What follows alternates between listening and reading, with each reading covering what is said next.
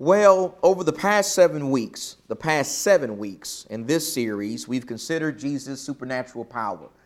That's what a miracle is. Let's always remind ourselves of that miracles are not, the way the Bible uses the word miracle is not like people in our society uses the word miracle. We're not talking about throwing a 50-yard or 60-yard touchdown pass. We're not talking about a pilot being able to land a plane in the Hudson River. Those are not miracles, and those are nice and great and amazing things, but they're not supernatural.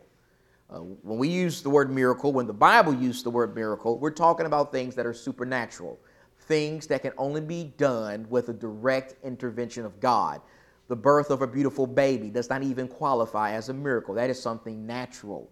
We're talking about things supernatural. Jesus did things supernatural. It is important to use the word miracle properly, because when we minimize the word, when we use the word to refer to everything under the sun, when we use the word to even refer to the vaccines that have been made, you know what we really do? We minimize what Jesus did. We minimize the kind of stuff he did in his ministry. Jesus did legitimate miracles, things that none of us have seen in our lives today. We've seen over the past few weeks how Jesus demonstrated supernatural power over matter. He multiplied food and fed thousands of people. He gave sight to the blind. He showed power over nature. He calmed storms. He healed people with the terrible skin disease of leprosy. He healed people with deafness, muteness. He even raised people from the dead. He even brought people back from Hades. He resurrected people. Over the past few weeks, we've seen Jesus demonstrate power over all these things. But this morning in this study, we're going to talk about some power that Jesus demonstrated that we really haven't talked about so far in this series. And that is, we're going to talk about Jesus' power over species. Species, animals, however you want to say that. But particularly in this lesson, we're going to talk about Jesus' power over fish.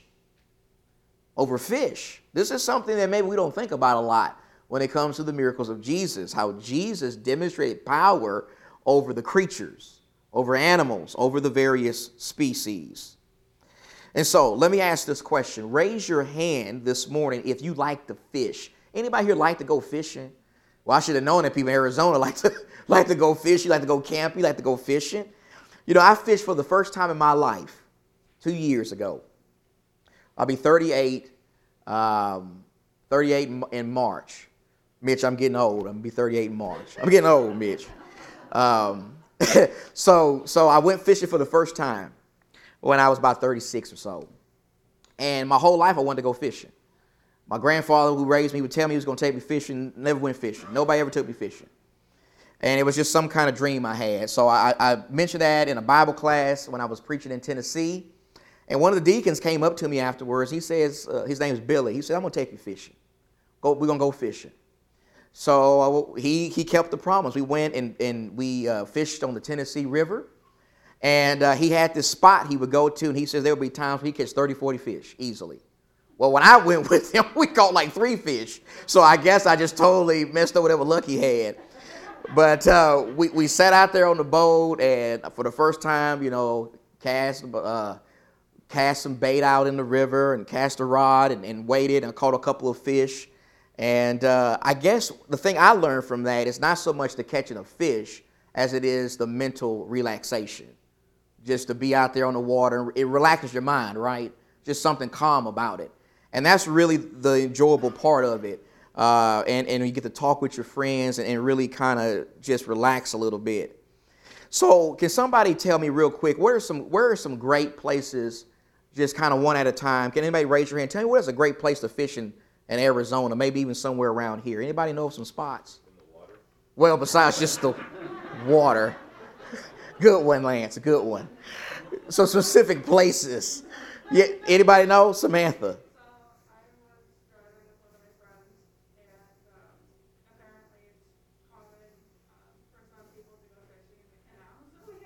The canals?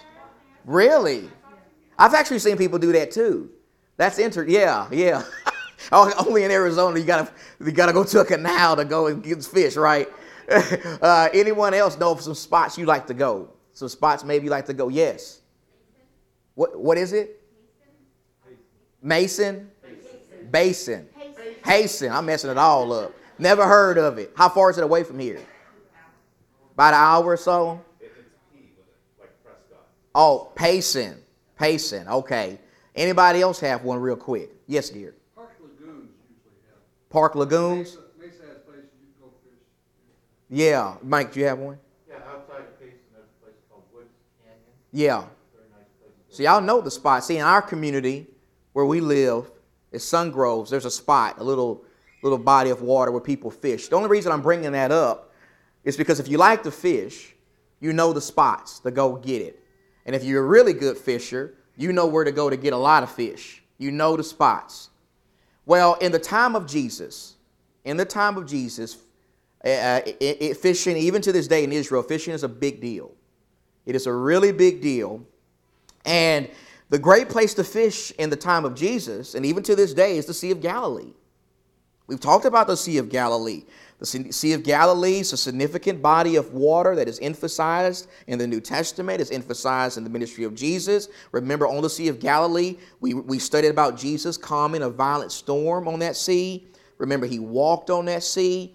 He called several of his apostles from that sea. Remember, in the Gospels, particularly if you look at John 21, in John 21, we see clearly that at least seven of the apostles seem to have been fishermen. And when we say they were fishermen, we don't just mean they did it for a hobby. We mean they did it for a living. They were professionals. Peter and his brother Andrew, James and John seem to have been partners with Peter and Andrew in the fishing business. They may have even worked for Zebedee, who was the father of James and John. James and John had a daddy named Zebedee, and he seemed to have owned a fishing business. Thomas seems to have been a fisherman. Nathanael, remember who Jesus says, I saw you under the fig tree. And John 2, he seems to have been a fisherman. When I was in Israel, I was able to see how this is done to a degree. This is an example of a boat. I think this may have even been a similar boat that I was on the Sea of Galilee. This is the Sea of Galilee. And when men fish in the Sea of Galilee, and this is how they would have done it in the time of Jesus, they cast a net into the sea. Remember how Jesus taught that in parables? Casting the kingdom of heaven is like a net cast into the sea. Well, that is something people would have been very familiar with. You cast your net into the sea, and you wait, and then you bring back whatever. And a lot of times it's junk. But this is how they would have done it. This is how the apostles would have fished. It wouldn't have been like you do when you go out and you cast you put a worm on a hook or whatever and you cast it out and to the water. No, they're going to use a net. They're going to use a net, and this is how they make their money. This was their business. Now, there were 3 miracles. I want to talk with you today about 3 miracles that Jesus performed with fish. The first one's in Luke chapter 5. Will you read with me Luke 5, 1 through 11? Luke 5, 1 through 11. I'm reading from the New American Standard Translation. That is, many of you know by now, that's a translation that I'm just accustomed to. That's the one I use. Now, it happened that while the crowd was pressing around him and listening to the word of God, he was standing by the lake of Gennesaret. And he saw 2 boats lying at the edge of the lake, but the fishermen had gotten out of them and were washing their nets. And he got into one of the boats, which was Simon's, and asked him to put out a little way from the land. And he sat down and began teaching the people from the boat. When he was finished speaking, he said to Simon, put out into the deep water and let your nets, notice that, let down your nets for a catch. Simon answered and said, Master, we worked hard all night and caught nothing, but I will do as you say and let down the nets. When they had done this, they enclosed a great quantity of fish, and their nets began to break. So they signaled to their partners in the other boat for them to come and help them, and they came and filled both of the boats so that they began to sink. But when Peter saw that, he fell down at Jesus' feet, saying, Go away from me, Lord, for I'm a sinful man. For amazement had seized him and all his companions because of the catch of fish which they had taken. And so also were James and John, sons of Zebedee, who were partners. Notice, they were partners with Simon. And Jesus said to Simon, do not fear. From now on, you will be catchers of men. When they brought their boats, to land, they left everything. Notice that, everything. In this context, we're talking about their profession. They left everything and they followed Jesus. So let's break down what's going on here just a little bit. Let's talk about the circumstances, the context of this miracle. First, notice how the chapter opens up with Jesus teaching. He's getting very popular by this time, okay? He's teaching the word of God. That's what we see in verse 1. And it's a crowd of people there, and they are pressing him. Do you see that? They are pressing Jesus. They're all around him. They're violating social distance rules here, okay? And it is so bad that he has to get into a boat. And he has to get the boat away from the land, and he's going to use the boat as a pulpit. Jesus uses the boat as a pulpit here. He can't teach effectively on the land. The people are too close to him. They're touching on him. They're pressing against him. He gets in a boat. He gets it away from the land, and he teaches from the boat. I want you to picture that in your mind. He actually teaches from the Apostle Peter's boat. Peter is working on this day. He's doing his 9 to 5. He's on the job. And Jesus hops in his boat, and he uses his boat as a pulpit. He has Peter take the boat into the deep water. After he's done teaching the word of God to the people, he says, Peter, I want you to take the boat out into the deep section of the water. Peter does it. And then Jesus tells him, after they get to the deep portion of the water, I want you to put your net out. Put your net out.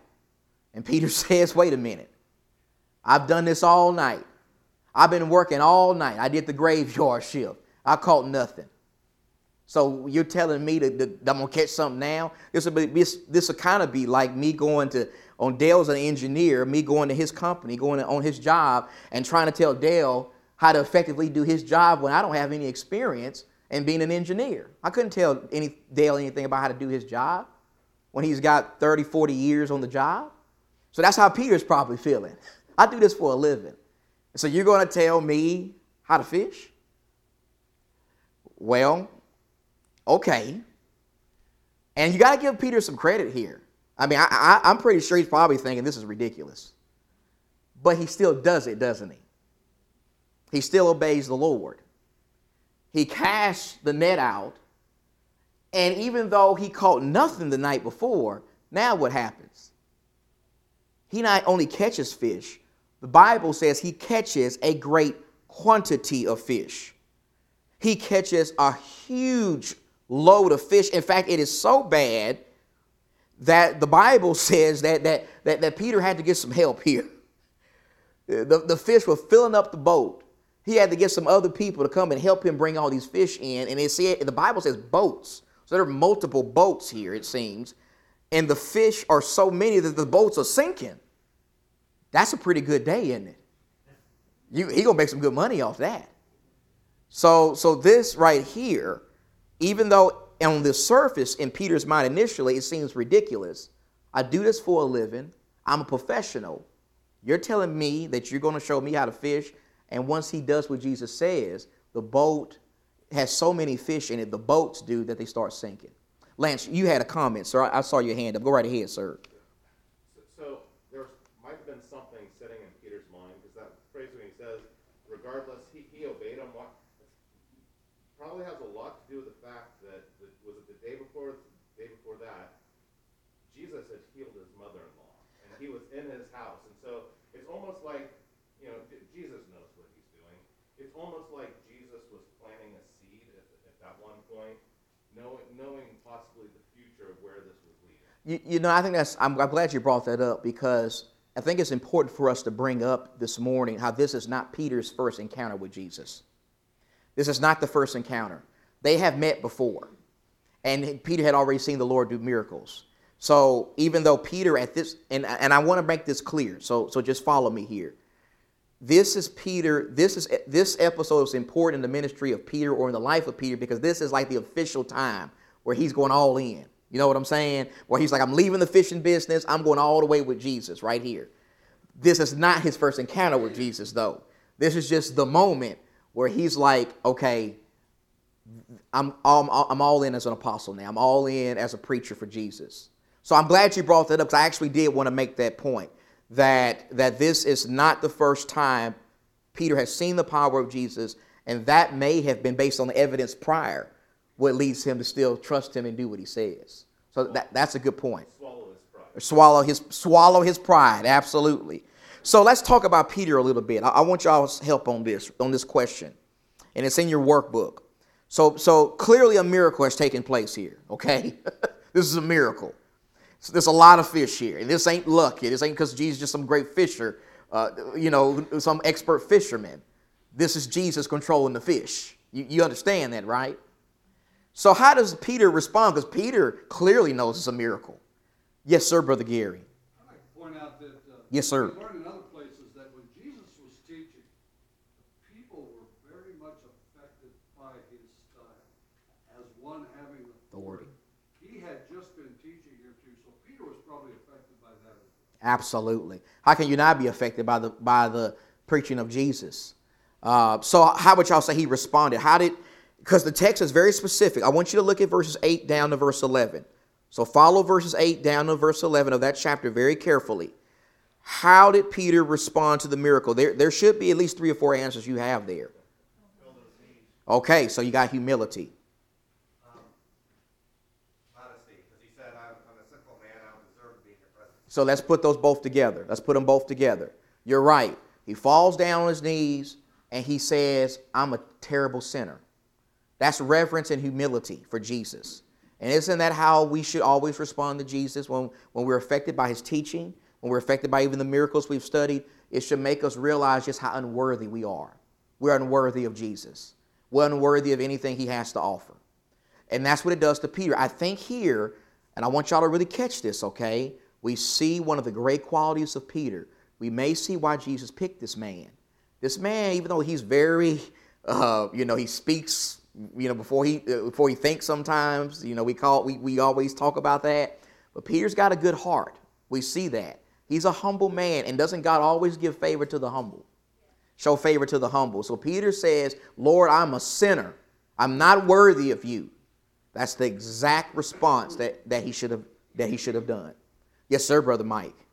Just put this together with Brian's lesson this morning about talking about it.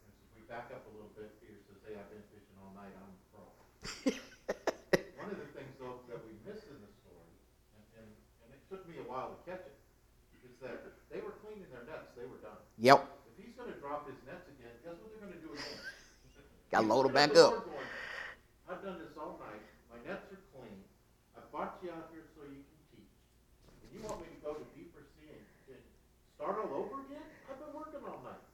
That's an excellent point. When it happens, as it does, Peter realizes the greatness. I don't know that faith came at that point in time, but it shows I'm going to follow you because whatever you have, you've got more than what I got. Think about all the work Jesus had to put him through to get him out there. Because the Bible says they're cleaning their nets. They're done. You ever worked a long, hard day and you clean it up now? Last thing you want to do is lay it all out again. You're done. And he probably is thinking, this is a waste of time. I'm going to have to do this all over again, still no fish. That's a good point. I want y'all to remember that. There's a reason why Luke is bringing all that up in the text. So I want y'all just to catch this real quick with me, okay? You got humility, verse 8. You have amazement, verse 9. Look again at verse number 9. Verse 9, the Bible says, for amazement has seized him. He's in awe. And isn't that how the psalm says? The psalmists always tell us to respond to the power of God is in awe. We sing a song, standing in awe. Awe, wonder, amazement at the power of God. Impressed. We are impressed so often as human beings by some of the most kind of pathetic things. And we're not really impressed by God. And we'll be impressed by the rocket ship that goes up into outer space, but we won't be impressed by the outer space or the God who made the man who had the brain to make the rocket ship. Does that make sense? We got to be in awe of God. The awe and wonder of God is all around us. And so Peter is in amazement. And then thirdly, verse 11 says that when they got back to the land, and this is referencing James and John also, they left everything They left their professions and they went all in with Jesus. They followed him. They got immersed in the ministry at this point. So you have humility, amazement, leaving everything to follow Jesus. Jesus said that he was going to make them fisher of men. And that's really what's going on here. This whole thing here was to really demonstrate what he was going to, or try to emphasize what he was going to make them. You're fishermen now, but I'm going to make you different kind of fishermen. You're going to leave this fishing business to go into another kind of fishing business. And the fishing business you're going to go into is the people fishing business, going for lost souls. Brother Greg, and then we need to move on. Go ahead, Brother Greg. We infer from what Jesus said in verse 10 that they also had fear. Yes. Not to be afraid. And often that reaction to, if Jesus can do this to gather fish out of the sea into one place, what can he do to me? Yeah, I missed that one, Brother Greg. I missed that. I'm sorry about that. But the idea, the implication of the Lord's words there, do not fear, is he was afraid. And it reminds me of Luke 7 also, when Jesus raised the young man from the dead, and it says in verse 16 of Luke 7 that fear gripped them all. John 20, I think it's John 20, when the guards went to arrest Jesus, they fell back. The power of Jesus gripped people with fear. Because if he can do this, what else can he do? That's exactly right. Even when he calmed the storm on the Sea of Galilee, fear. There it is again. Absolutely. So let me just say something real quick about being a fisher of men. Okay? That's really what we need to really remember here. Jesus is going to make these men different kind of fishermen. They're going to stay in the fishing business. It's just going to be a more important kind of fishing business. It's going to be a business where they're going to take the bait that God gives them, and the bait is what? The Word of God. It's the gospel. They're going to cast it into the world. That's the sea. And they're going to be converting people. And they're going to be bringing the fish, those kind of fish, people to God. That's exactly what Peter started doing in Acts 2. That's exactly what he does in Acts 10. That's exactly what Paul was. The question is, are we fishers of men? Are we fishers of men? Look, all we had to do, and if you don't remember anything from this class, remember this. When it comes to being a fisher of men, all you got to do is have the right bait. Okay? Just have the right bait. The bait is the gospel. You'll see so many churches using the wrong kind of bait today. They want to use the basketball gyms and karate and all these different things to try to catch fish. But God says, I only got one kind of bait I need you to use here, and it's my word. You bring people into my word, because if you use anything else than the word of God to bring people, you're not truly converting them. You convert people with the gospel. So we got the right bait. We just got to trust the bait. We got to cast it. And whatever happens after that, that's God's business, right? That's to the glory of God. Say it again, sir. Not optional. Absolutely. Well, we know that because Matthew 28, Jesus says, go in all the world, preach the gospel to every creature. We've all been called to be fishers of men. So that's absolutely the case. So I just want you to really remember that. Okay, I need to speed up just a little bit if y'all don't mind. I'm going to go through the next two. I'm not going to spend as much time. I just really like this one. We hadn't really talked about this one yet. That's why I wanted to spend a little time here, okay? The next one is paying taxes. Man, you like paying taxes? I don't like paying taxes. And if you say you do, then you ain't. There's probably some other things you ain't telling the truth about too. Nobody likes that. We got to pay taxes, but nobody enjoys it, okay?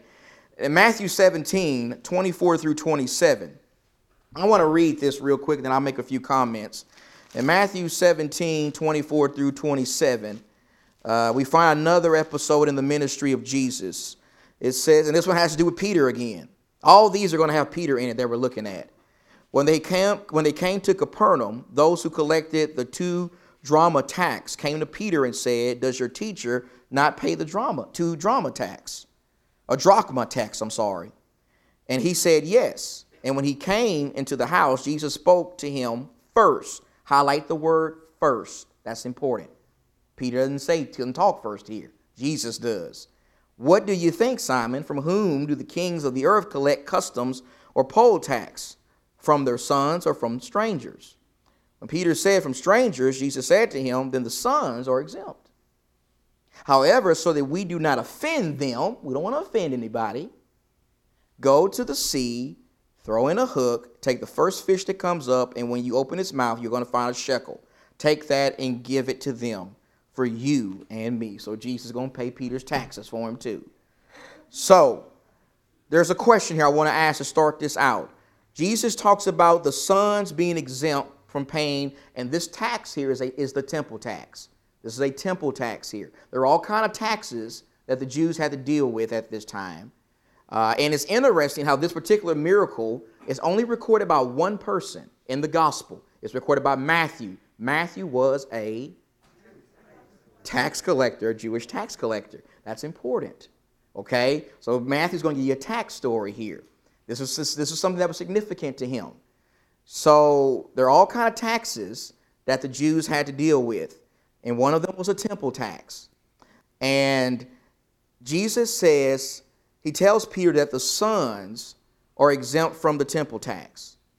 Why are the sons exempt from the temple tax in this illustration Jesus is using here? Why would the sons be exempt?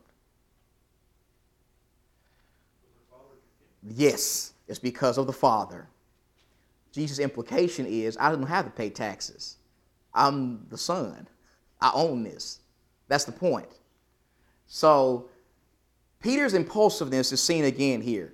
Peter doesn't tell the truth here. He does not tell the truth. He's caught off guard. You ever been caught off guard by somebody and you get nervous and you tell a fib? You know what I'm saying? You ever been in that situation before? You've been in that situation. You've been in that situation. And that's what happens with Peter.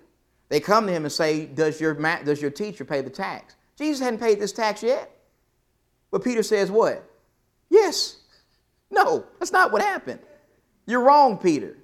There's your impulsiveness again. It comes out all through the gospel if you look at it carefully. It's all over the place. This is a religious tax we're dealing with here. And Jesus makes the point, says, I'm the son of the king of the house. My father, the temple is the Father's house. Jesus is the son of the Father. I don't have to pay this tax. I'm exempt from it because I'm the son of the king. But so I don't offend anybody, I'll pay the tax. I'm not paying it because I have to. I'm paying it so I won't offend anyone for the sake of influence here. That's the point there. Now, I'm going to go back there. There are two miracles on display here. The first one is obvious. Don't go to the second one on me yet. Give me the obvious one first. The obvious one is when Peter goes out into the sea, Jesus says you're going to go out there, you're going to catch a fish, and inside the fish is going to be what? Money. Wouldn't that be a great world to live in today when you just go out and fish got all kind of money in them? That'd be great. You don't need a stimulus check then. You got fish with money in them. So Jesus says you go out in the fish. Jesus doesn't, he don't go in his pockets. He said the money's going to be out there in the fish. They go in the fish, and there's enough money to pay the tax for him and Peter. That's the first miracle, verse 27. The fish has money in it. Jesus put the money in the fish. But the second one is not as obvious. You got to look deeper to see it. It's the fact that when Peter came to Jesus, he already knew about the conversation. That's why the scripture says Jesus first said something. There's a reason why Matthew is saying that. Peter doesn't come and say to Jesus, hey, I just told a lie that you paid the tax. He doesn't say that. Jesus lets him already know what happened. Already know about the conversation. So he starts it by saying this illustration about who's exempt. That's another miracle. How Jesus knows everything that's going on at all times. You see that? He knows everything that's going on, even while he was on the earth. He told Nathanael, I saw you under the fig tree. So, I can't do justice to the power of Jesus with my words or my teaching. I can't do justice to it because there's all kind of power he has that's beyond our comprehension.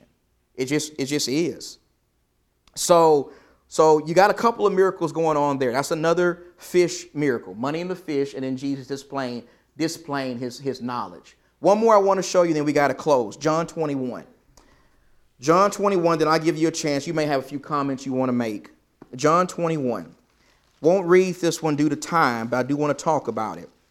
Now, this here in the context of John 21 is after the resurrection. Okay? This is after the resurrection. of Jesus. This is actually, here in John 21, I believe it's the third appearance Jesus makes to the apostles. He made the first appearance to them on the first day of the week, the day he was raised. He appeared to them that evening. Then he appeared to them again with Thomas present, because Thomas wasn't present the first time. And then this is, I think, about a week later or so, maybe something like that. This is the third appearance. This occurs on the Sea of Tiberias, which is another name for Sea of Galilee, or the Lake of Gennesaret, right? I was actually able to go, this is the Sea of Galilee behind me, and there's a spot in Israel where they believe, and there's no way to know, okay, but they believe this is the spot where Jesus appeared to the apostles when they were fishing on the Sea of Galilee a week after his resurrection. You can Google this later, and I say it later, not now, but you can Google this spot. It's a church there, which is, they're all over the place in Israel. The Catholics just have totally infiltrated it.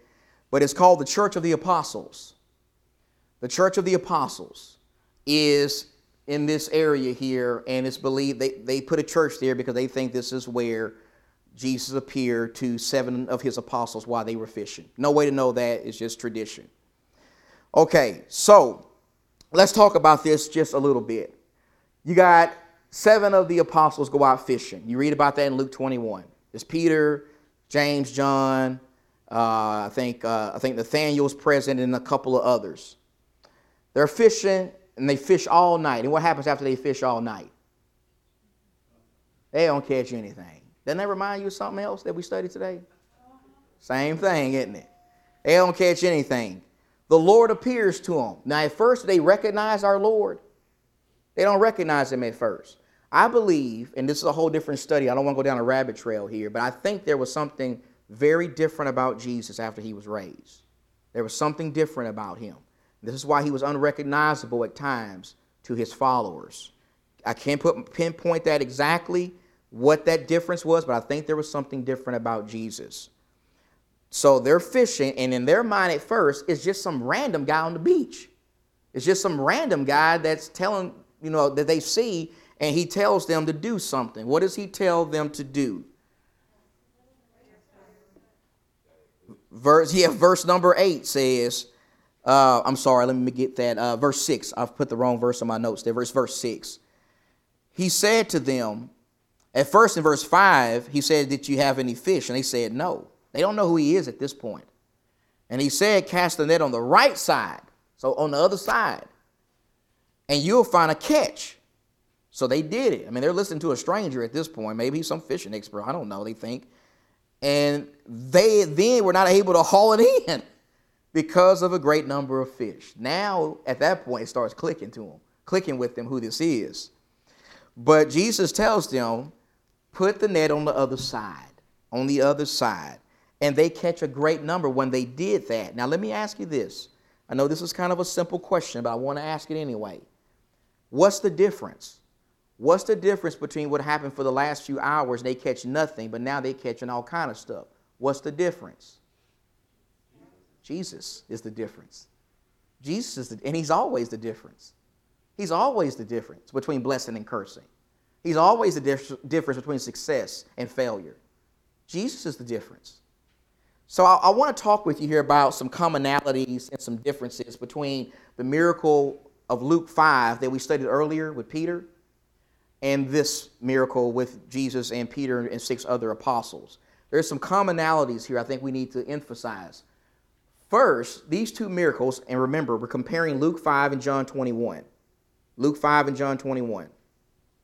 The miracles, the miraculous insight of the Lord is revealed. That is, when I say that, I mean the Lord knows exactly where to cast the net. He knows exactly where to tell them to put the net where they're going to catch an abundance of fish. His supernatural knowledge is on display in both of these cases. Both cases, the disciples fish all night. They catch nothing. And in both cases, after obeying Jesus, they then catch an enormous amount. There's an enormous amount. Do you see the similarities between the two? Now, there's some differences too. And these are trivial differences, but it's kind of interesting to talk about them. First, there's a difference in time. One happens very early in the ministry of Jesus. One happens when Jesus is first calling Peter to be an apostle. And the other happens after Peter has been an apostle for a few years, and it's after the Lord has been raised. So there's a difference in time here. There's a difference in the size of the catch.